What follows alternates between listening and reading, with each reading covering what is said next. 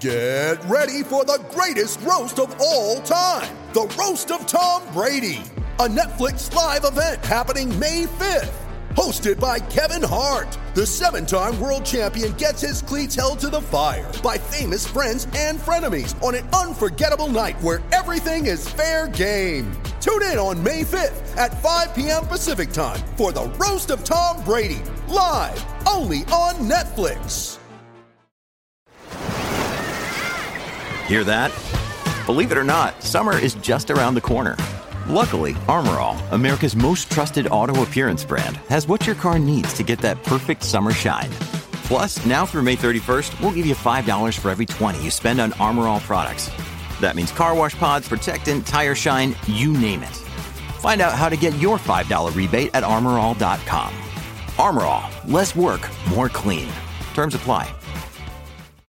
When you need mealtime inspiration, it's worth shopping Kroger, where you'll find over 30,000 mouth-watering choices that excite your inner foodie. And no matter what tasty choice you make, you'll enjoy our everyday low prices, plus extra ways to save, like digital coupons worth over $600 each week. You can also save up to $1 off per gallon at the pump with fuel points. More savings and more inspiring flavors make shopping Kroger worth it every time. Kroger, fresh for everyone. Fuel restrictions apply. With the Lucky Land Slots, you can get lucky just about anywhere. This is your captain speaking. We've got clear runway and the weather's fine, but we're just going to circle up here a while and get lucky. No, nothing like that. It's just these cash prizes add up quick. So I suggest you sit back, keep your tray table upright, and start getting lucky. Play for free at LuckyLandSlots.com. Are you feeling lucky? No purchase necessary. Void where prohibited by law. 18 plus terms and conditions apply. See website for details.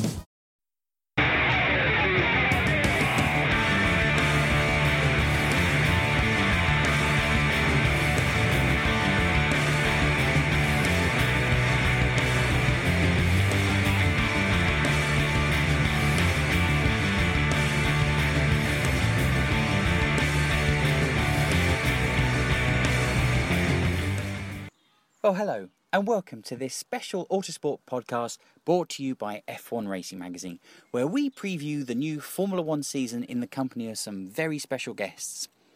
I'm currently standing outside an iconic building on the Fulham Road in West London.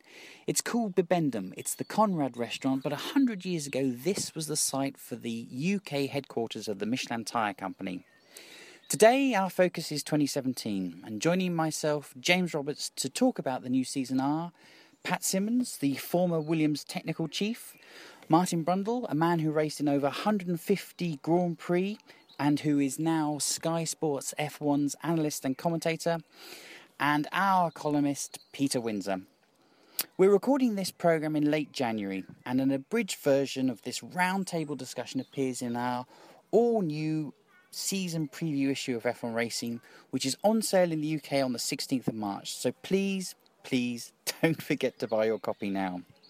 Right, I'm going to head inside, speak to Pat, Martin and Peter, and the first question will be about the new regs and what we think is going to happen as we look ahead to Australia and the new season. The new regs are obvious point to start. Pat, you were heavily involved in these regs and the creation of them. Tell us a little bit about what we can expect to see this season. Well, I think that the starting point was this notion that they wanted cars to go 5 seconds a lap quicker. Where that idea came from and why it became the sort of thing we were chasing is a little bit debatable. But nevertheless, as a group of technical people, we were asked to devise a set of rules that would allow the cars to go approximately 5 seconds quicker. Now, initially, I think there was a lot of suggestion that the cars would be very retro. Yes, they wanted wider cars, they wanted wider tyres, and I was very concerned that we were just going back to something from 20 years ago. But luckily, I think that a little bit of styling came into things, and I think we've got Red Bull to thank for a lot of that. They did a great job on this sort of concept that the idea was that the car should look fast even when it's standing still, and certainly in plan form it has a little bit of a delta shape, etc., which Yeah, I think it's an attractive car. Of course, the aerodynamicists have got hold of it and made damn sure that it's not as attractive as it could be, but we're quite used to that these days. So what do we got? Well, I think everyone knows the sort of mechanics of the regulations. The cars have gone back out to 2 metres in width, which they haven't been for a long while. Bodywork has got wider, the diffuser has got bigger, the front wings got wider along with the bodywork. So really quite a substantially different looking car. I suppose one question is probably a silly question, but why didn't the group sit around and say, why don't we just get Pirelli to build much faster tyres in that case? Initially, when we were looking at why are the cars slower, of course, yes, the tyres do have less grip than they used to have, but also the cars are much, much heavier. You know, we put on 100 kilograms on these cars since we've gone hybrid and added various other things. And as you know, that absolutely kills performance, particularly in the quicker corners. Yes, we could have just added some grip, but is that necessarily the right thing to do? You know, people are very quick to say, well, we don't want to add aerodynamics, and that's something I possibly agree with. But what I don't agree with is this notion that if you take aerodynamics away and add mechanical grip, you're going to get better racing. I don't think there's any evidence to support that whatsoever. I mean, I'm looking forward to it. I'm the eternal optimist on these things, and let's give it a chance before we write anything off. In theory, it seems like we've gone the wrong way. We're giving it more grip, so the car will stick to the road. And for me, a car that's sliding looks faster. The early hybrid runs in Melbourne, when they were going through T11 and 12, had me stepping back from the wall because the cars and the drivability was poor. So you've got an 11% wider car trying to overtake an 11% wider car on some circuits. Maybe it won't make any difference, but it certainly isn't going to help. Braking distance is shorter. Drivers, I think, will make less errors because the cars, unless they get tired, because the cars are going to stick to the road. And fundamentally, going faster is not absolutely necessary. I can get super excited watching a Caterham battle on TV or an old Formula Ford race or something like that. And, you know, Valentino Rossi goes around Silverstone and the Catalonia, when they changed the circuit, this is the Catalonia circuit, identical racetrack to Lewis Hamilton, a half a minute a lap slower, a bit under actually, and that looks incredibly impressive. So I don't think it's all about speed. I think it's about cars being side by side, nose to tail, looking exciting. Having said all of that, I believe if the drivers drive them and it really challenges them and it frightens them a little bit, I don't like the sound of this, you know, some corners will now become straight, and I completely get that and understand it, and I've felt that even driving the blown diffuser cars that just didn't appear to want to move. If the drivers get out and are enthusiastic and feel challenged, and I completely agree with Pat, a car should look beautiful, should look fast standing still. A Formula 1 car should be the scariest, best, fastest ever thing that you look on in amazement that a human being can drive them and control them and keep them on the road. And if the drivers get out and are excited, that's going to translate via the fans and the media to, you know, wow, this is really exciting. Because at the moment, the drivers get out and say, look, all it is if I spin the wheels 3 times, the tyres are gone, I'm taking it easy, I'm saving this, I'm saving that. And the radio calls back that up, and it's not, and we all just switch off at that point. So, and we're hearing, for what it's worth, that the tyres are not degrading like they used to. Yeah, I think that's an interesting point, Martin, because Petey said, why didn't we just give the tyres more grip? But it's not about grip. In my mind, this sort of premise of let's go 5 seconds a lap quicker has no basis in better entertainment at all. So where did it come from, though? I think it came from Bernie. In fact, I know it came from Bernie. It came through the strategy group. I think but it originated from Bernie. He felt affronted initially that a 17-year-old could get in a Formula 1 car and drive it. Now, I actually think the opposite. I think it's great that a 17-year-old can get in a car and drive it. And I think, you know, if we want to attract a younger audience, we need younger drivers in there.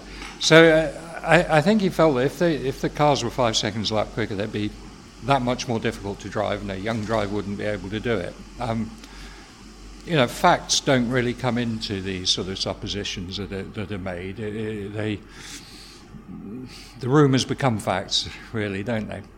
But the interesting thing is that I think one of the things that has spoiled the racing in recent years is this necessity to look after the tyres, and the fact that the tyres are very unforgiving in a thermal sense. Now, last year, a number of people got involved with writing a specification. That's perhaps slightly overstating it, but writing a list of desires for Pirelli. Now, it's something I was involved in along with others. And amongst the things we did was we specified what we thought the degradation should be, what the steps should be between each compound. But above all, that the tyres should be less thermally sensitive. In other words, if you do abuse them, if you do overheat them, of course you're going to lose performance. That's been the case with viscoelastic materials since day one. I mean, we're sitting in the Michelin building from many years ago, and I'm sure that when they were selling tyres in this building, they behaved in exactly the same way, but not to the extreme that we've seen in the Formula One tyres of recent years.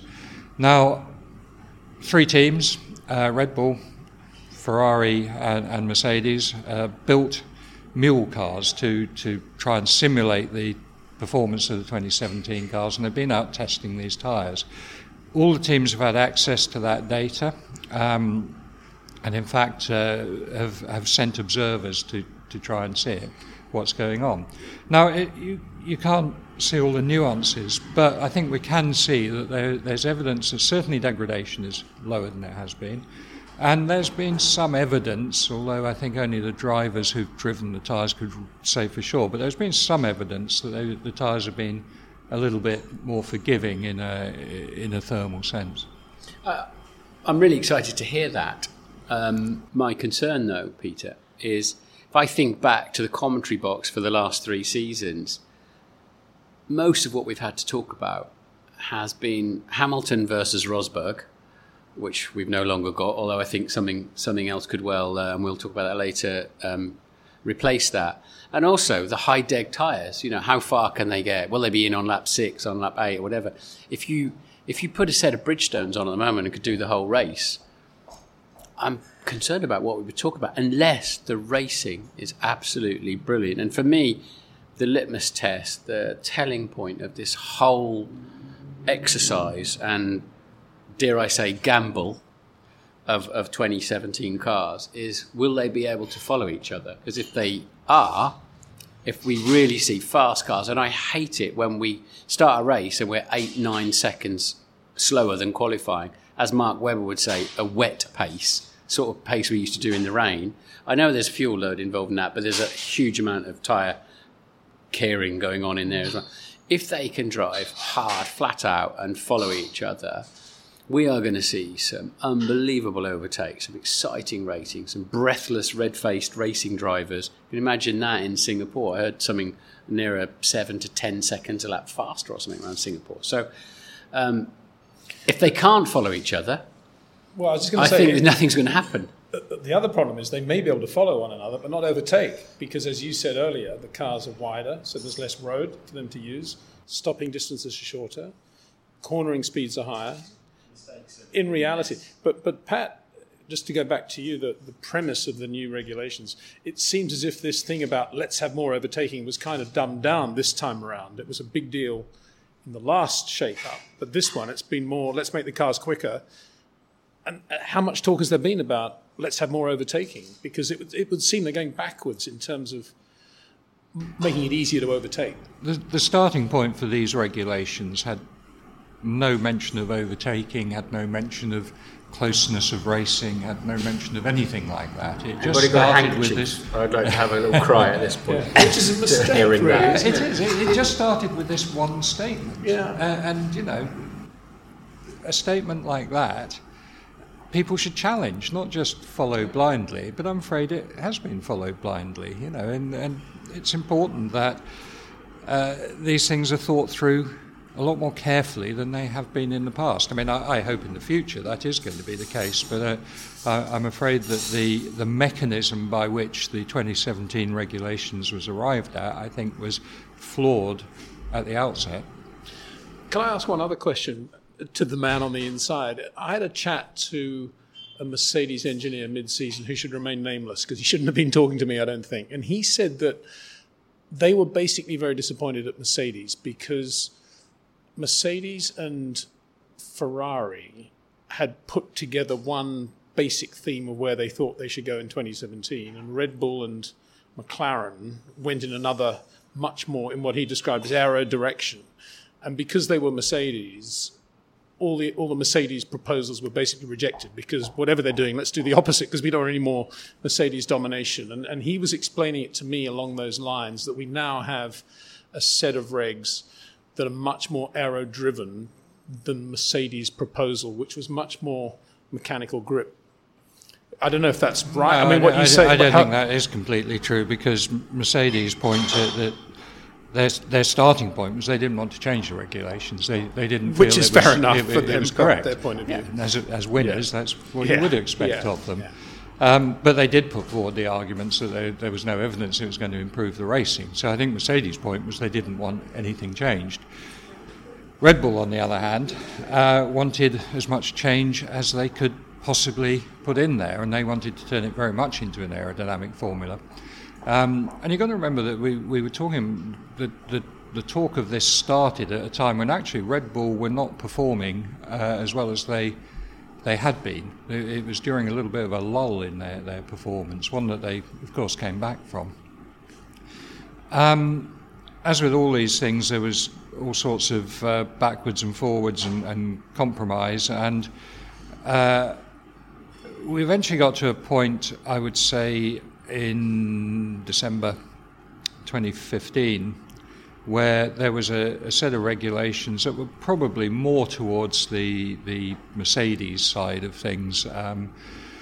There was some improvement in aerodynamic performance. There was a wider car, wider tyres. That was a sort of given from the start, really. But the diffuser was not as large as it has become. And that was something that I think people started work on, but then there was a feeling that actually we weren't going to hit the 5 seconds because the tyres are such a big unknown. I mean, even now they are. And at that time, of course, very much an unknown, particularly as Pirelli were very concerned that if we increased the load too much, the only thing they could do to make the tyres robust was to increase the pressure. And you get into a law of diminishing returns, where ultimately, you weren't going to get that mechanical grip, or not much improvement in mechanical grip, even with the wider tyres. So around January time, McLaren then worked on a proposal that was sort of halfway in between, and that did make the diffuser a little bit larger, not as large as it had been, but that was really what was eventually adopted. Was there an element here of stuff Formula One, as long as we win and Mercedes don't, we'll vote for this? Because I'm concerned that the teams that have a vested interest in stopping Mercedes from winning have just gone with quite clearly Red Bull would much rather have an aero formula than a engine formula, and that's what's happening. But I'm not pointing a finger necessarily at Red Bull, but I don't think the best interests of Formula One were under consideration when this was driven through. No, of course they weren't. Of course they weren't. As I said, the premise was probably flawed to start with, and thereafter, well, what do you expect the teams to do? It's not. It's the process that's wrong. It's not what the outcome is. The outcome's inevitable. And this one's really wrong, because we often say what we need is just a dictator. Don't let the teams decide what's going to happen for exactly the reason you've just described. But the reality is, this was the dictator saying this is what we want, and it's a kind of really messed up thing. A little bit, but it's still then the teams are involved. And I use the football analogy. If you said, well, how wide should a goal be in football? Ask the teams, if they've got a great goalkeeper and they've got a really good defence, they say make it as wide as you can. And if you've got a team that have a really poor defence, they're going to want a narrow goal. It shouldn't be up to the teams. I've often thought, and I've had this conversation with Pat and with Paddy and with many people, very clever people. I always think the answer's right under our nose, and it's called GP2. They turn up, 3 wide and nose to tail. Sometimes one of them's backwards in the trio, but simple front wing, Venturi underneath, that relationship between, I know I'm oversimplifying this, I know nothing of the laws of aerodynamics and all that sort of thing, but having driven quite a lot of these cars over the decades, the ones that have Venturi stick to the track, like a sports car, they stick to the track, they turn in, and you can follow other cars because the downforce is generated by the relationship between the car and the racetrack, not just the free air going over the top of it. And still I'm seeing a picture here of a hugely complex and massive front wing that is only going to fail in the dirty and hot airstream of the car in front. I just don't understand why we haven't gone at Venturi and simple front wing to save a huge amount of cost. I think the trouble is, I respect your experience, and I respect that you've driven cars like that, but the physical evidence isn't really there. Now, it should be. Have we tried it? Yeah, we have. Although I was part of the overtaking working group all those years ago, and I think it was a very flawed process, that was looked at, and the evidence wasn't there. Now, the trouble is, it wasn't looked at in anywhere near enough detail. And I think that, once again, the teams are involved. And what we need to do is we need to take this out of the responsibility of the teams. So if we're going to have a new organisation in Formula One, then that organisation, in order to generate income, which is what its purpose is, it has to invest. And I think it should invest in doing some of this fundamental research in a way that's not allied to any of the teams. It's totally independent. But I think, coming to your GP2 thing, I think that there are some interesting things there, because the GP2 cars, they do have good races, there's no doubt about it. Now, one of the things there, I think, is incentive. The GP2 drivers, they want to win, and they want to... Last chance saloon for them, isn't it? Yeah, very much so. And I think, in Formula One, it's all become a bit sort of, should I take a risk? No, actually, I'm going to grab these couple of points that I'm in a position to take right now. And of course, you've got the reverse grids, like them or not, in GP2, they certainly work. Question I've got about the new regs now. So, will we see the competitive order shaken up? Will we see Red Bull now challenging Mercedes? Peter, what do you think? Do you think this is now Red Bull's chance? Do you think we'll see Dan versus Max fighting for the World Championship this year? I think we will. I think Red Bull will be very competitive this year, but not because of the new regulations. I think because the Renault engine will be not far away from the Mercedes now. They've had it long enough. We now have no more tokens. If they wanted to do some sort of dramatic upgrade, they could do it now without a problem. That they probably don't need to, because the engine was pretty good last year. So I think on that basis of the graph going up, power-wise, which was always the problem with Red Bull, I think we're going to see Red Bull very, very competitive. I'd be surprised if between them, Daniel and Max don't win at least 5 races, which means by definition it's going to be a pretty close championship. If you then factor in maybe Ferrari winning a race or two. So, I do think it will, not necessarily because of the regulations, although maybe the regulations have taken some of the scope away from Mercedes, which means that a Red Bull will then be able to fill some of that void. And I hope that happens, because I think it'll be brilliant if it does. I think the Red Bull-Mercedes fight will be fabulous. Martin, you know Christian well. How will he handle Max and Dan at Red Bull? I think he'll handle them fine. I think they have a different contractual position than say, when you're parachuting in established champions into the same team. They've come up through the system, and I think they know if they don't do as they're told, they'll be replaced, and that's how they got the seat in the first place. And some of them. So I think it will get very aggressive. I think Max will just keep learning moving forward. I think Daniel will have his hands full with an ever improving Max Verstappen. I think he's got all the tools to cope with it, but he'll have to produce his best drives. And I think the youngster will just dazzle next year. I mean, we don't know if somebody will do a Brawn and find some kind of magic solution to get through there. Probably not. It'll scatter the pack, the new regulations, because the haves and the have-nots, those with the resource, it always does.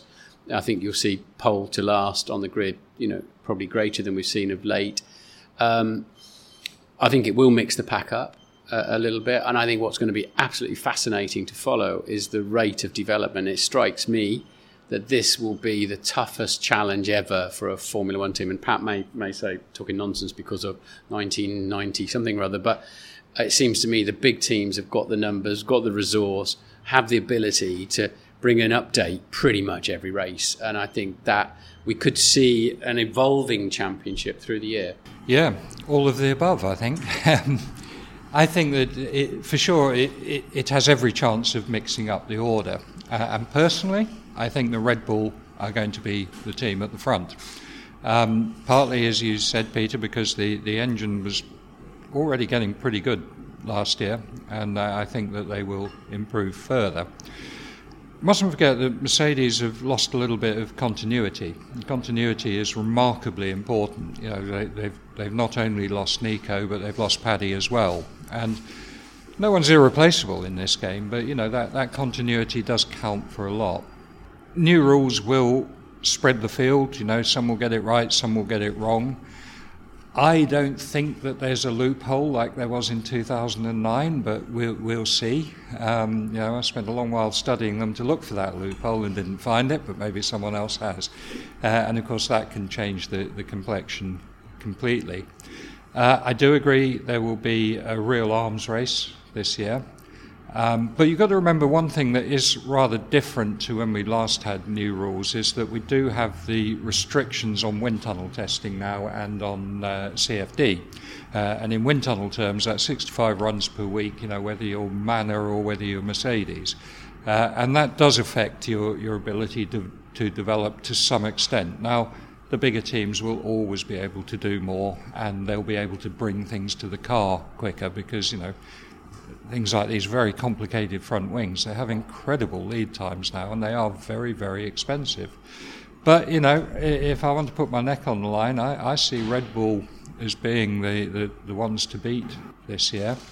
And I think that Daniel's got a good chance of getting the championship, while Max just polishes those little edges that just need that little bit of polish. Can I ask you about Mercedes? Because we've seen Nico Rosberg has retired, Valtteri Bottas has moved over the winter to go up against Lewis Hamilton. You've worked very closely with Valtteri. How do you think he will get on at Mercedes and fare against Lewis? That's a really difficult question to answer. I think Valtteri is a very talented driver. It's great that he sort of knows the Mercedes power unit, because things like that count for something these days, knowing how to use, you know, these quite complex power units well.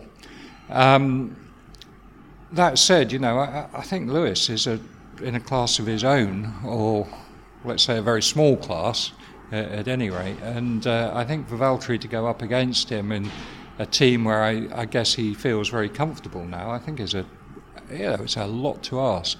And you could add to that possibly that Lewis will really love being in a team now where he doesn't have to worry about the other guy at all in his own mind. Of course, he will have to worry about Valtteri, and of course, Valtteri is quite capable of winning races should Lewis have a problem or even just has an off day.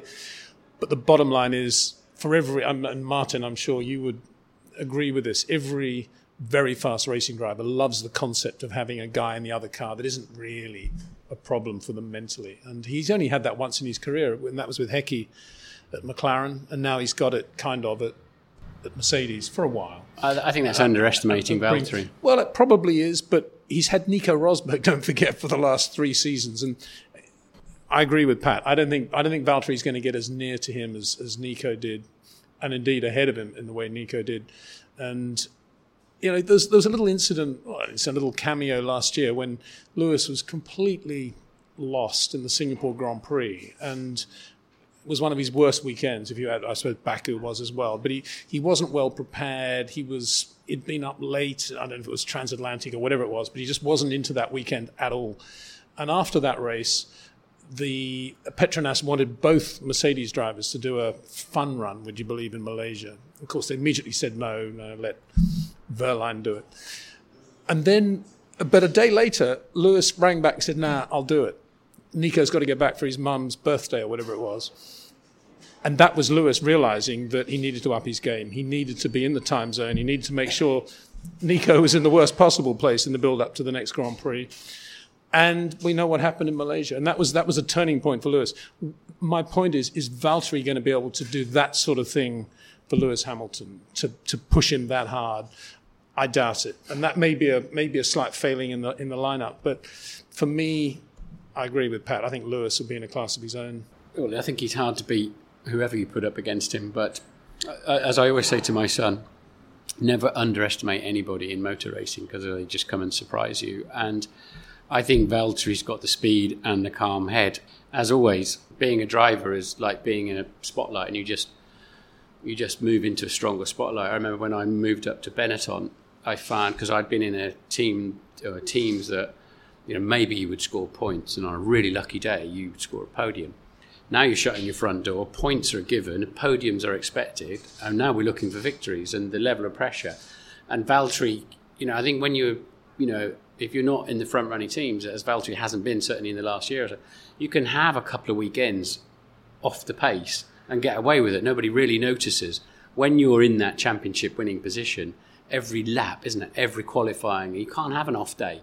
And that's the difference between the great and the merely extremely good, is Hamilton really has an off day, Alonso and those sort of people. And so I think if a spotlight, if you're a flower in a spotlight, you can either grow and use the energy, or it's going to wilt you.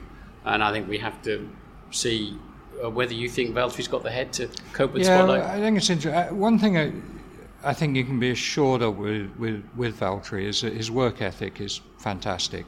He really does work at it. He will continue to work at it. His time at Williams, he was in the factory every time he needed to be in the factory, and he really put that effort in. But yes, he did have his off days. Not many of them, but they were there. And I think the other thing we saw is that, yes, he is calm. He is that sort of Nordic, quiet sort of worker.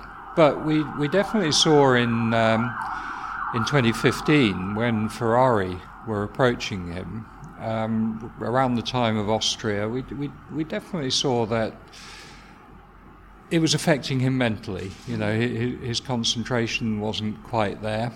And I think that if he finds it difficult getting up against Lewis, that may happen again. And you need to be mentally incredibly strong, don't you, Martin? I was going to say that exactly the same thing, but slightly differently, in that Ferrari were approaching him, but he was approaching Kimi, and he had two very clumsy incidents with Kimi, and then he had that rather clumsy incident with Lewis. And I think one of them was Kimi being rather clumsy. But on the basis that Frank Williams always says your job is not to hit another car, even if it's not your fault, drive the car in front and behind you. That is the Niki Lauda, Alan Prost philosophy of life, isn't it? And bottom line is, you don't get into trouble. And they were clumsy, messy-looking incidents. And I don't think Sochi was really anything to do with him. No, I don't know. I think that's just 50-50 and I don't know at how best. you would have got out of that one either, other than turn left. Anyway, to me that was Valtteri responding to some criticism, particularly in the Finnish press, that he wasn't aggressive enough and he wasn't doing enough overtaking, and he is this calm driver that does this job. And he didn't quite dance with the music, and then he backed away a little bit from that aggression last year and lost a bit of pace as a result. And if you put that, and that's normal, that's kind of normal racing driver stuff, except that he's got Lewis Hamilton in the other car, and his track craft and his ability to read other drivers and his ability to overtake at exactly the right moment is just sublime. And that is something that is very, very difficult to emulate if your teammate's doing it. Would it puts you under pressure. Correct today, would anybody have put Valtteri in their top 5 on the grid in any season he's been on the grid? 2014. Might have crept in, mightn't he? Might have done. I might have been 14. And 2014, there was some good overtaking there as well. I'm a fan of his. I think he'll step up to the plate. Yeah. But think of Silverstone 2014. You can't criticise his overtaking then. Came through the field very, very impressively. I love his dad, Rana. Canadian Grand Prix last year, we were down at the first corner on the outside waiting with the crowd, the grandstand, the whole thing. And he turned around and said, "I've got to get a glass of wine. Where can I get a glass of wine?" So he rushed off, got him the glass of red, and he watched the race with the red. It was brilliant. He's got a lot going for him, Valtteri. He's a lovely guy, but he's also got that heritage, isn't he? He's got Mika, he's got Kimi, he's got Keki. That whole Finnish thing. There'll be a lot of pressure from Finland now. I think I'd rather be trying to mentally destabilise Nico than Valtteri. I think with Valtteri just bounce off, to be honest. I think you're right. Probably, but it will be pressure. Yeah. Talking about pressure, one driver who we saw under a lot of pressure last year was Sebastian Vettel. And I think Mexico immediately comes to mind when he started ranting. It looked like he was overdriving the car towards the end of the year and Kimi was ahead of him in qualifying. How do we think that's going to play out this year, Sebastian Vettel at Ferrari? Because the pressure's building there, isn't it? I think a lot's going to depend on how good the car is. I'm afraid that with a big shake-up of the rules and the structure that is at Ferrari at the moment that I know of, and I obviously don't know all the ins and outs of it, I think that they may go down the field a little bit, in which case Sebastian's going to find it that much harder to cope with. And we could well see a few more of those rants, which are highly entertaining. But I agree. I think when they put the car on the track for the test, if it's not on the pace and he heads off, I think there's two things that razzes him. The second year being less strong than the first year for Ferrari, and any time he's following a Red Bull, the car he stepped out of seems to alienate him even more. And I think if the Red Bulls turn up and are rocking it, and he is struggling back in 5th and 6th again, and he sees politics and he sees aggravation, he's trying to get in a Mercedes? Is he presumably for 2018? Along with Ferdi and everybody else. Yeah. I mean, the difficult thing all along is signing a 4-times world champion. It's not the same as signing Michael when he was still hungry as a dog after his initial success at Benetton. And he went to Ferrari and all he wanted to do was work 24/7 with Ross and the boys, and we know what happened. And when you're a 4-times champion and you've done it the way Sebastian did, it's a completely different thing for the team, for Ferrari. And I think they were possibly expecting Sebastian to come and to work magic. Probably not in discussion over dinner, but psychologically. And of course, there's no magic at all. It's all logic. Don't forget his last year at Red Bull. Well, it was, but, Sebastian was pretty good at writing that off as not being very important, wasn't he? And he didn't get a lot of flack for that, given the success he'd had. But it was a very significant thing, as you say. And I don't know, I'm a huge Sebastian fan. I was pleased to see him win the Cup for Germany in the Race of Champions. I think that actually does quite a lot for a driver when it's a little bit skillful driver thing, and he's out there and he's still very, very polished, I think, very good. But the interesting thing is how much Kimi improved his qualifying performance last year. In some ways, he should get the Improvement of the Year award from 2016 for what he just did in qualifying. He could never get the front tyres to last, so hopefully he will on race day now. I think that was more about getting a car that suited him. I don't think his driving.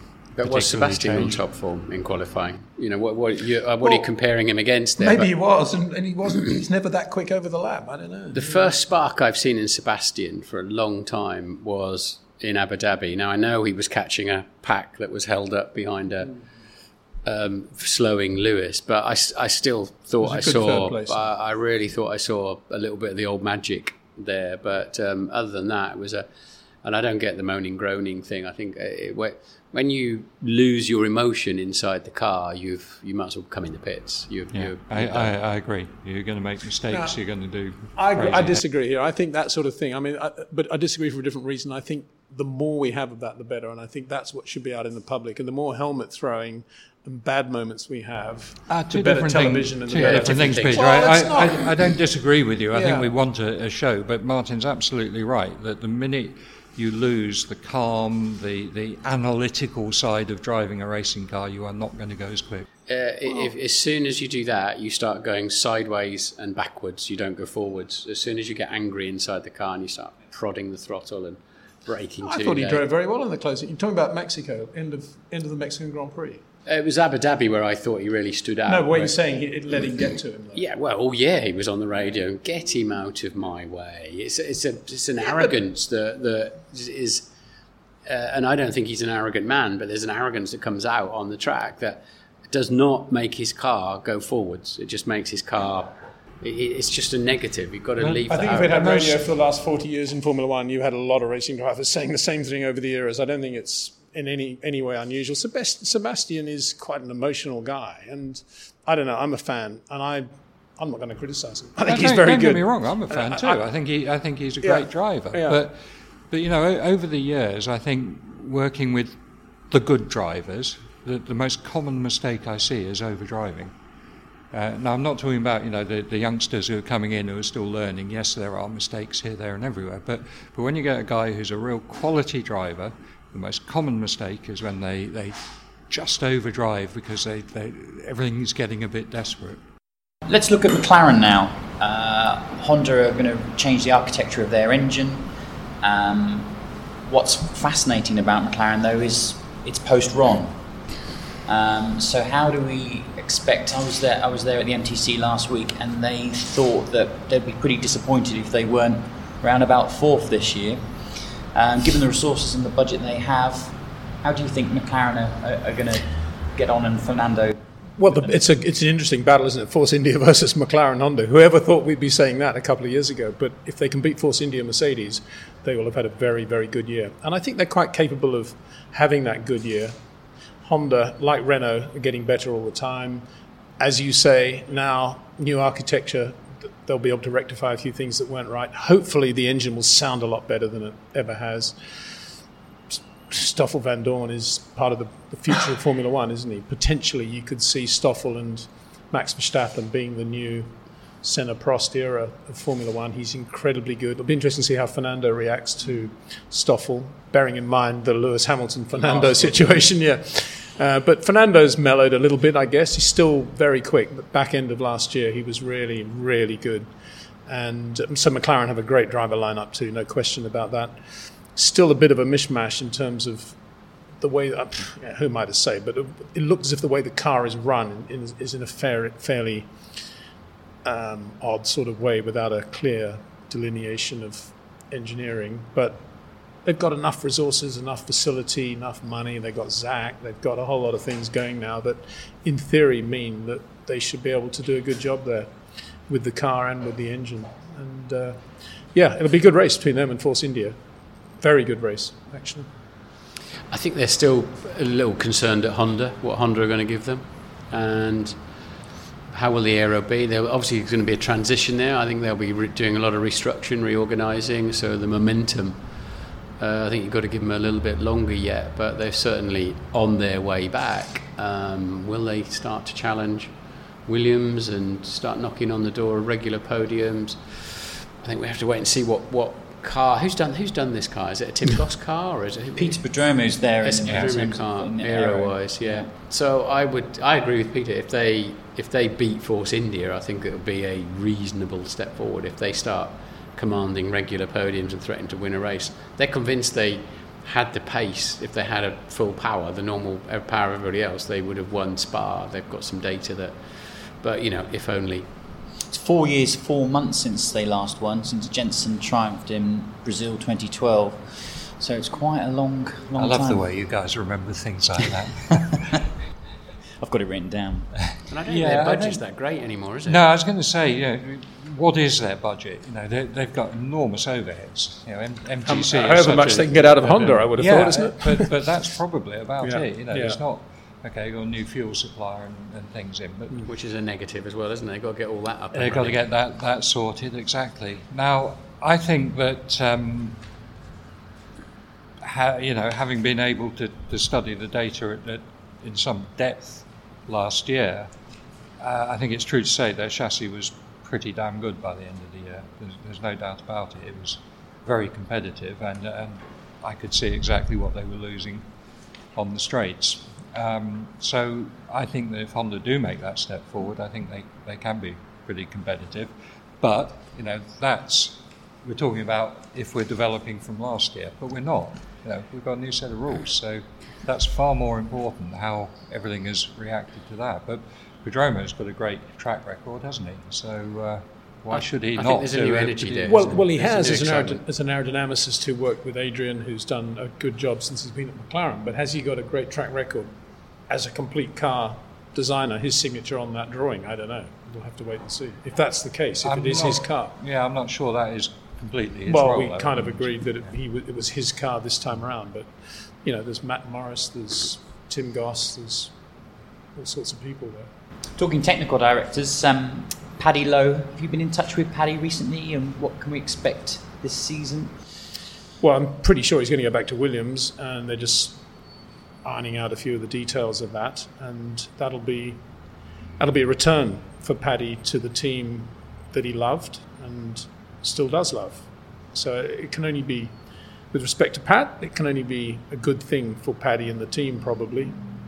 I think Paddy's one of these people he seems to be very good with people. He seems to be very good at identifying the right person for the right job and getting the best from them. I personally find him to be very low ego, very keen just to be a part of the racing package. And he's an engineer who's interested in much more, like Pat, than just engineering the car. He's interested in the drivers, the mechanics, the truckies, the catering, the sponsorship, the livery. He loves the whole thing, and that's a great thing. And that's a great thing for Williams, I think, and wish him all the best. But equally, it's obviously going to be a tough ask. Pat, I think a few others have left as well. Somerville, I think. I think a few other people have left, but that's normal. There's always turnover in the winter. Jason. But I think, when I left Williams, I always felt that the great thing would be if there was a safe pair of hands to take over, and I think in Paddy there is just that. So I hope the deals are concluded. Well, why do you think he left Mercedes? I don't think he did leave Mercedes. I think Mercedes left him. He had a contract that expired at the end of 2016, and he was keen to continue and to discuss the renewal of the contract, and the discussions never happened. And he eventually got the message that once they'd signed James Allison, that probably his time was up there. And the question is why? If you've got a good thing in racing, broke, don't fix it. You just keep it going forever, as long as you possibly can. And Toto arguably did a very good job of, through Alex Wirtz, probably at McLaren, identifying Paddy as a guy that would be good at Williams. First time around, that deal didn't happen. Toto then went to Mercedes and took Paddy to Mercedes, and he went as an executive director. And I'm only guessing here now, but I would guess that there weren't room for two people at the top taking the glory. But a bit of that. If you see what I mean, I think you'll probably see Toto on the pit wall this year.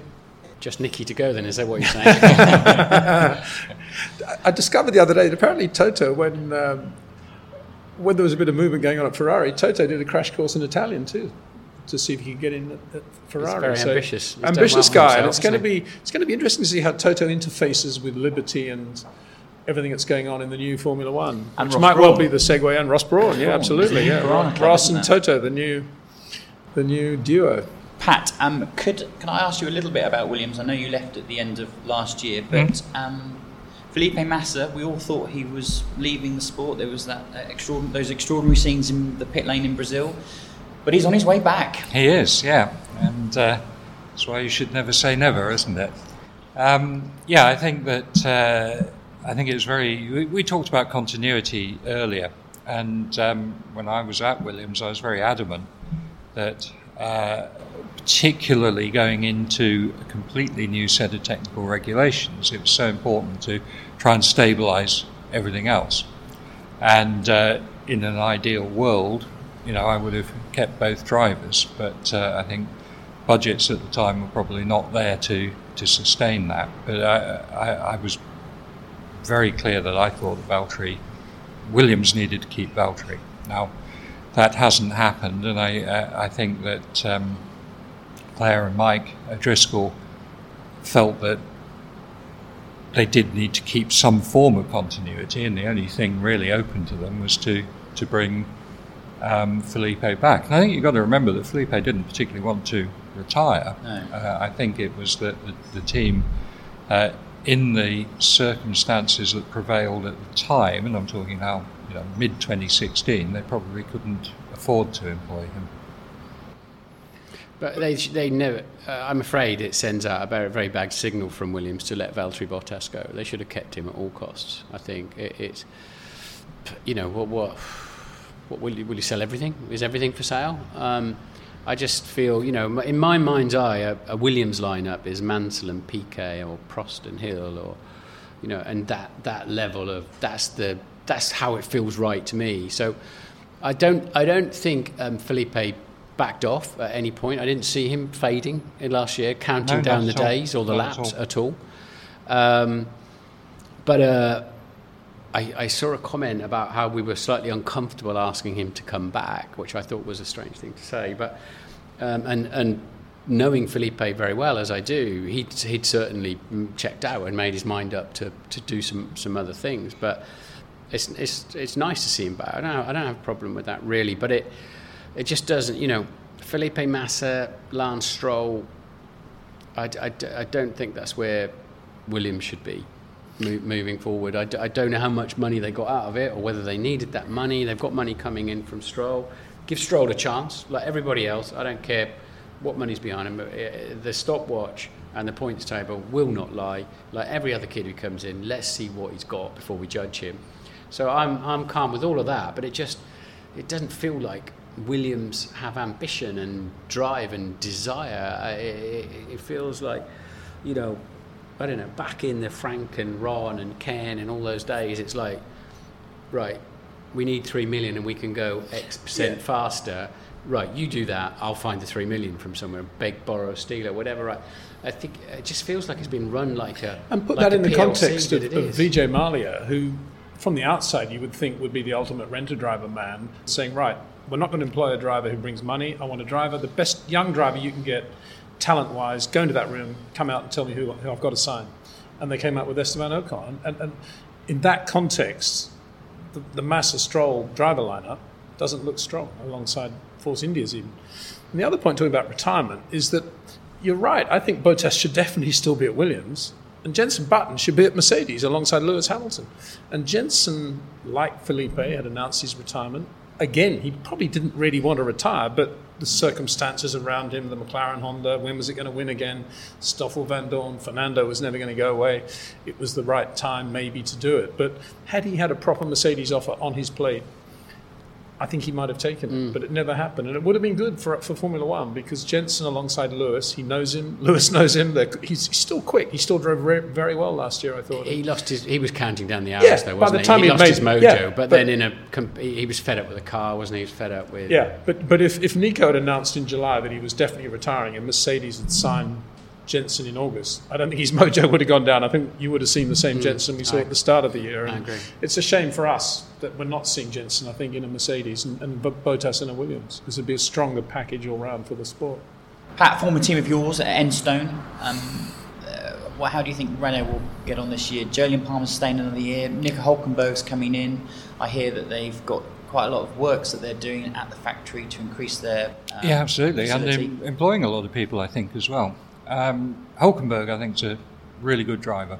I think he is definitely going to be someone who's going to capture the public imagination, because I think within the sport people know how good he is, but I don't think there's fans have yet recognised just how good he is. Again, a bit like we're talking about Red Bull, power unit's going to be so important. Where's that going to get to? How's that going to be? But it is a team that's still building, and I don't really expect that they can work miracles in such a short space of time. That was an incredible turnaround that they had to do in 2016. I think 2017 will still be a building year. I hope that they're improving. Still a lot of people there that I worked with in the past and that I have utmost respect for. So I hope to see them improving, but I don't really see them challenging at the front. Hülkenberg's one of the strongest drivers on the grid, but he's underperformed his potential quite dramatically, in my view. And if you look at a few incidents, I think you can see why. And he even asked me why one day. But I think he needs managing. I think he's a great talent. I don't know if there's management there at Renault anymore with Vasseur gone. Who is going to help direct Nico to, I think, finally deliver what he's capable of, which is significantly greater than having his pants taken down by Perez again last year. I think there's there's a lot of latent potential there with Nico. And whether that's going to be realised in that team in 2017, I don't know. I don't think so. Why has that so long? Do we know what happened there? I've no idea. But Because my thinking was a bit like yours. He knew Nico from the ART GP2 days and was a great believer in him, and that would be a very good thing for Nico to be working directly with Frederick. And it's got to be bad news for Nico that he's left in terms of what you were just saying. Just a management style yeah, thing, exactly. Isn't it? I think somebody said, now's the time to push, now the time's to... So, it's a bit of a shame that, but we'll have to wait and see, I guess, how it pans out. Jolin's a slow burn. I've watched him since he was in karting and T-cars and Palmer Audi and all that. And GP2 same. He's a slow burn. I think he's got a second year. I think he'll keep improving. He'll have his work cut out to keep Hulkenberg in range. He will.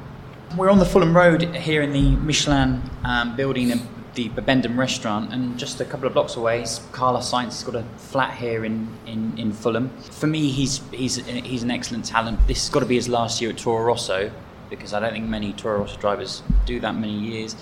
Can't naturally see him moving into Red Bull, but you would feel that he would have another good year against Danny Kvyat, who's had a bit of a reprieve as well.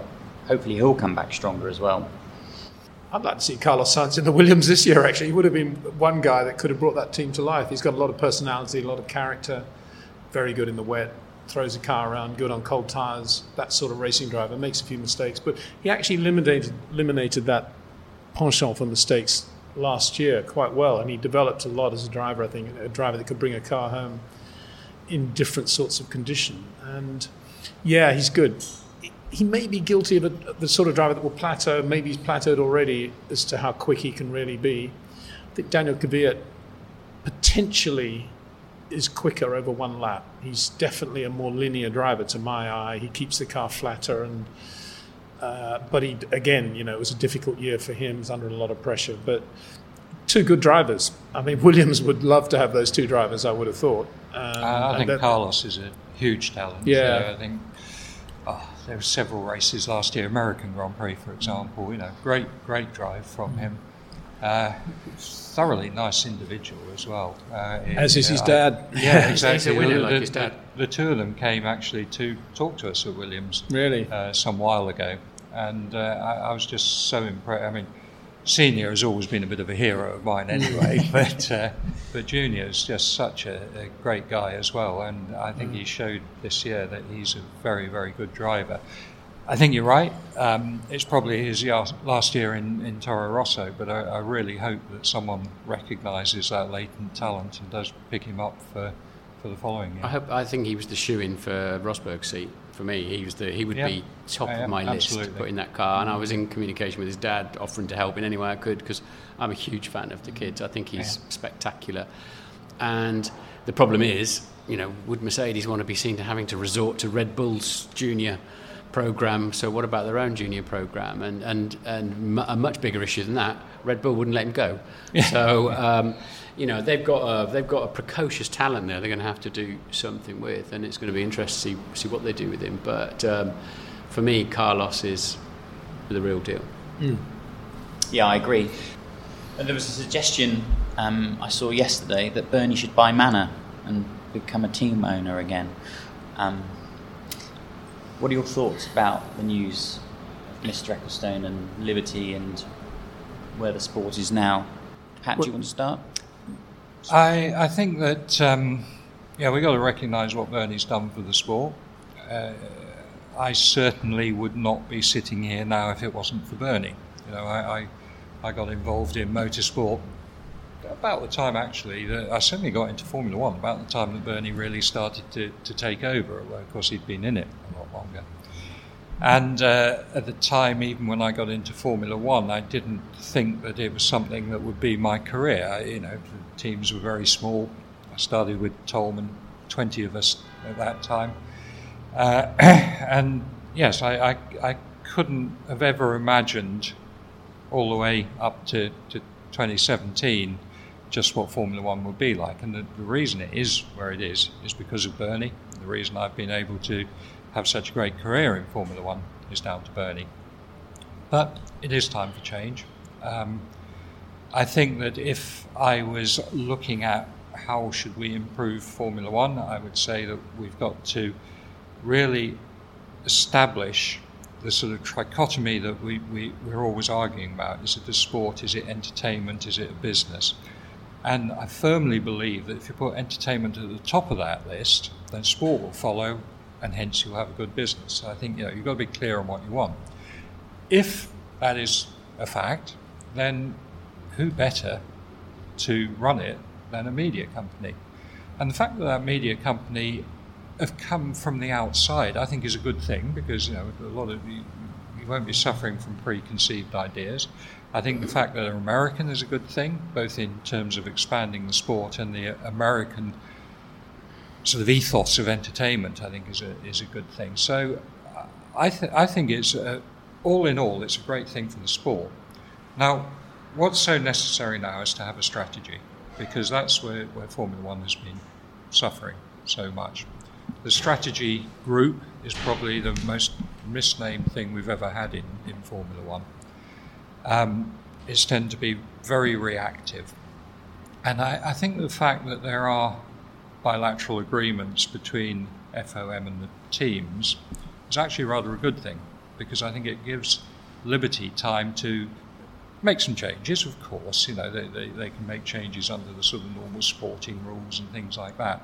But I think because those bilateral agreements are in place and they survive through to 2020, I think it actually means that there's time to write a strategy, to think of where we're going, and to see what life is like beyond those bilaterals. And I think the timing is perfect. I think the owners are perfect. I think getting Ross in there is, can you think of anyone who would do a better job than that? I think, I'm really excited about the future now. I completely agree with Pat. We're all very lucky to be involved in Formula One, and it's because Bernie's put it together and driven it forward and put a disparate bunch of teams and circuits and a bit of telly together and turned it into the amazing thing that it is on an annual basis. I think it was time for change a few years ago. I wish Bernie would have moved, and I had this conversation with him privately on camera twice, move upstairs, bring in a pyramid of people.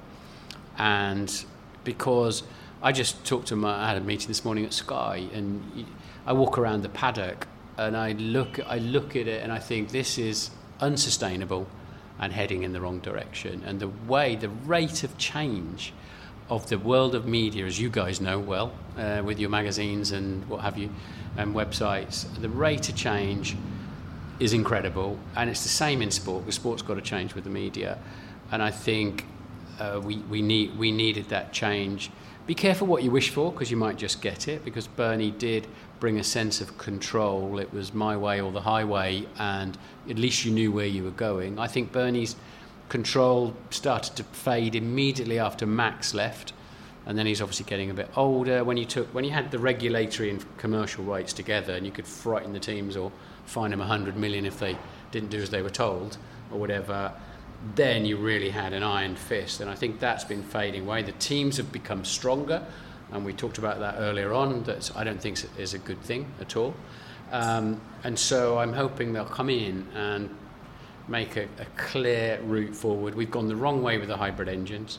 We cannot follow the motor industry. They're going electric and then they're going hydrogen. We've got to go back to a racing engine and lose 100 kilos of fat off the cars, which would be a much better thing to do for 2017 than anything else. If the manufacturers go, they go because other people come in, so therefore it's got to be sustainable. Every time we leave town, we leave a financial vacuum behind. So there's no marketing, no investment, nothing is improved for the following year.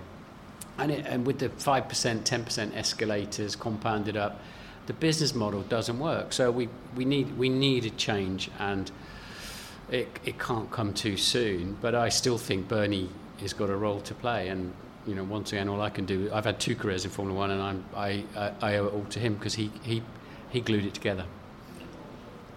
All of the above. And more detail on the Bernie thing. Obviously, his contribution has been massive. For me, the big problem for the sport was when Bernie decided to sell the rights that he legally owned, and then Bernie effectively lost his grip on the sport and his control. And as Martin said, when Max had his problem and Todd came in, then he had even less control. So had Bernie never sold those rights, had he maintained complete ownership, I think the sport would be very different today. So I think that was one mistake Bernie made. It was the lure of the money, obviously, which is surprising because he had enough anyway. And beyond that, I think the money that Bernie managed to make on all that, the rights he'd created, in reality was the heritage of the sport. And that money, that 2 billion euros, in reality was Tazio Nuvolari driving through the rain in the Targa Florio, it was Caracciola, it was Sterling Moss, it was Fangio, it was everything that this sport has grown over the years. And in most other sports, that heritage has gone back into the sport. But in Formula One, it didn't. And that's why we're constantly, as Martin said, we're constantly fighting these financial vacuums because there isn't the capital there that we should have. It was there, but it went into outer space or Hollywood. And I think the other point is that, in my view, there's not a lot wrong with the racing or the cars. And I think all this constant band-aiding of making the cars slower, faster, wider, narrower, more easy to overtake, whatever, I think it's all nonsense. What we want is a very loud, raucous, reliable engine, which we had in the previous engine formula, preferably two tyre companies, because that does spice things up. We need to make it very, very easy for two tyre companies to come in. But beyond everything else, we need to remember this is a television-driven sport now. Formula One is the world's biggest television sport still on an annual basis. It's just clinging on to that title. And it still is that. But the teams should be regulated into realizing and remembering that they are part of a TV show that runs 24/7, 365 days of the year. And all this wonderful technology that we've been talking about, the CFD, the aerodynamics, whatever it is, should be part of an ongoing TV show. And the doors should be wide open to the media and to the public. We're going to go off to a test soon. I know this is coming out after the test, but I can bet you now the test will be even more closed than it was last year. There'll be barriers everywhere. There'll be this and that. It'll be completely ludicrous. I don't even bother going. When in reality, everybody should be there with their smartphones and their video cameras, videoing this on the Ferrari, this on the McLaren. We should see filming of the debrief, the first time Sebastian Vettel drives the Ferrari, what he actually says to the engineers. The teams, of course, will say, but it's all our security, it's our information. Do you want a show or not? Do you want this to work globally? Do you want this to work on the world stage? Do you want to blow all the other sports into the wind? Do you want more money? If so, let's open the doors. Let's make this a great television show that's more than just a Grand Prix 22 times a year. And I hope Liberty realise that. And I hope they don't get pushed into thinking that they've got to make changes to the cars and the sporting regulations, because actually what they need to change are the regulations governing the way the teams operate with the TV companies and the media and therefore the public. Which is about putting entertainment at the top of the list. Exactly right. And letting everything cascade down from that. Which is, it's all about television. The secrecy in Formula One is really ridiculous. And I think you guys know that I probably talk more about what teams I've worked with have been doing than most people do, because the bits that are kept secret are the bits that the other teams know. So why the hell aren't we telling the public about them? Because some of them are interested. Now, all the teams are clever enough not to give away the information they really want to give away. There's enough out there to make it a great TV show. To me, the real secrecy is the process and the way you get to where you are. It's not the detail of what your front upright looks like or what your gearbox is made out of and things like this. Do we not think that for Japanese television, and probably for the rest of the world, everything that Honda's been going through for the last 2 years would have been great TV? To see the development, the ups and downs of the engines, what the drivers were saying about it, what went on when they got back to base in Japan. All that is brilliant television. And it's all been lost because of the great God secrecy. Such television. Yeah, but that's where Liberty come in. That's where Liberty come in, because Liberty are a media company, and filming that sort of stuff is much cheaper than coming up with a new engine formula or a new aero rig that requires massive CFD and wind tunnel expenditure. TV money is nothing compared with the Formula One money that you were just talking about. I mean, it's unsustainable, the sort of money that the teams are spending at the moment. It's ridiculous. I think one of the greatest examples that really shows how wrong we'd gone in this direction was the radio transmission saga of the last couple of years. One of the things that's really quite unique in motorsport is that ability, that immersion you can give the fan by allowing him to hear the competitors talking. Now, you haven't got that in football, you haven't got that in rugby, you haven't got that in cricket. So what do? We take that unique thing we've got and we take it away. But even more to so, me, it epitomised the intercom radio is the one that should be on there with Charlie telling the teams what to do. That's brilliant television. Yeah. If we had a channel that was nothing but the Charlie Whiting intercom channel, it would have enormous views. And another little point, just talking about television, some of it can be done at no cost at all. In China, the only driver that really works in China is Kimi Räikkönen. They love Kimi. So why don't they just do an onboard Kimi Räikkönen channel at every race? Well, there wouldn't be much said, would there? Sorry? There wouldn't be much said. Well, they don't care. They love that about it. There doesn't have to be any translation. But there should be an option there. You know why, Peter? Because all of the advertising on the side of the track is sold for X number of minutes and seconds. Yeah, but we're now talking about the new era with Liberty. You can't then start allowing... Yeah, but Liberty have come in on a set of financials. And but this is why we need the strategy that goes beyond. They've come in with some financials, but sold it into the city. They're not going to come in and be a charitable go. Every circuit and every television channel and every team all think they're going to get a better deal, and these guys have got to make some numbers add up. So I don't quite know how. But they've already said, with respect, we're going to change the way we do the digital coverage of Formula One. That's good. I agree with you. How they're going to finance it's another matter. It sends me mad. I love an onboard quali lap, and I'm getting all excited behind the microphone, and we always cut to an off-board when they get to a corner to get all the advertising in, and then go on board again, and it's just it's nonsense. We've got to stop. Well, that's all part of the TV show, and that needs to change. Ross has an expression he uses quite often of low-hanging fruit, and I think there's plenty of that for him to get his teeth into when he starts. You mentioned Sky, you went to a meeting earlier. What can we expect this season with Sky? Ultra high definition. So obviously I'm going to have a facelift. We'll be right on top of the season's going to be evolving, and Sky Pad's brilliant for that sort of thing, and we will get in there. Sky Sports News, Sky News, Sky F1, Sky website, Sky everything. 14 hours live a weekend, every race live. So we'll be at the tests, we'll be midweek shows, we will cover it. Really, I hope there's more than 20 cars on the grid. I hope there's 22 cars. There should be. I mean, if every franchise should be full, should be 24, 26 cars, no brainer. Every team should make a profit at the end of the year. It's a ridiculous running a business that can't make a small profit. And everybody, there's enough money, there's more than enough money comes into Formula One for everybody to run a proper car, fill the seats with the 26 fastest drivers in the world, not the richest, the fastest. There's more than enough money already coming into the sport, and somehow we piss it away and we don't make good racing. It's scandalous. Well, it's not rocket science to know that if we had a really good Korean driver on the grid and a really good Chinese driver and a really good young American, it would actually help Formula One in those markets. And yet Formula One does nothing to invest in that. It's kind of a shame, isn't it, that Gene Haas isn't running a young American in the other car alongside Grosjean. That was a good opportunity to do that. And it's not as if he has to take a rented driver, because that's not... I don't think Kevin's bringing money, though. He's got Jack and Jones, maybe. He might have a bit of money in there, but they don't really have sponsors on the Haas, do they? I don't know if they're going to change that this year. Exactly. It's a bit of a worry. But having said that, you would imagine having a young American would maybe help them get a corporate American sponsor. There are plenty of good young Americans out there, for sure. Yeah. And it's a shame that we don't have one, I think, now in Formula One. Well, if we had 26 cars on the grid, then I'm sure we could find enough garage space here and there for them. Yeah. Talking GP2 now, Martin. Out of those 26, Pat Simmons, who do you think will be world champion? Daniel Ricciardo. Martin Brundle? Lewis Hamilton.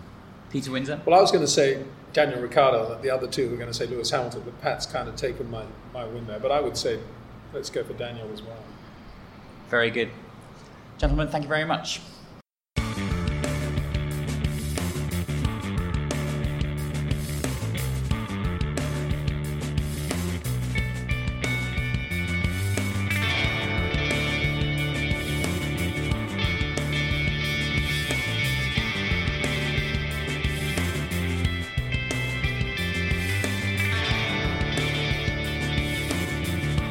Music is 6am by Trilo, written by Marcus Simmons. See soundcloud.com/Trilo Music.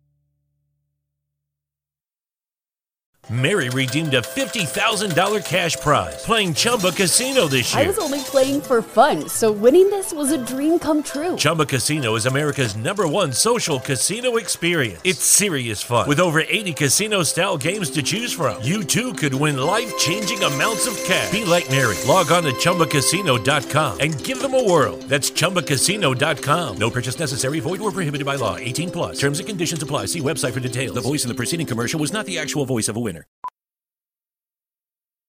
By now, you know that sound. It's the sound of the Home Depot. But what about that sound? You're listening to a set of GE appliances, complete with all you need to keep food fresh, dishes clean, and everything else stress-free. Making this the sound of savings on top brand appliances. The Home Depot. How doers get more done. Get up to 25% off select GE appliances right now. Offer valid January 5th through January 25th, 2023. U.S. only. See store or online for details. Sports Social Podcast Network. It is Ryan here, and I have a question for you. What do you do when you win? Like, are you a fist pumper, a woohooer, a hand clapper, a high fiver? I kind of like the high five, but if you want to hone in on those winning moves, check out Chumba Casino. At ChumbaCasino.com, choose from hundreds of social casino-style games for your chance to redeem serious cash prizes. There are new game releases weekly, plus free daily bonuses, so don't wait. Start having the most fun ever at ChumbaCasino.com. No purchase necessary. VGW Group. Void where prohibited by law. See terms and conditions. 18+.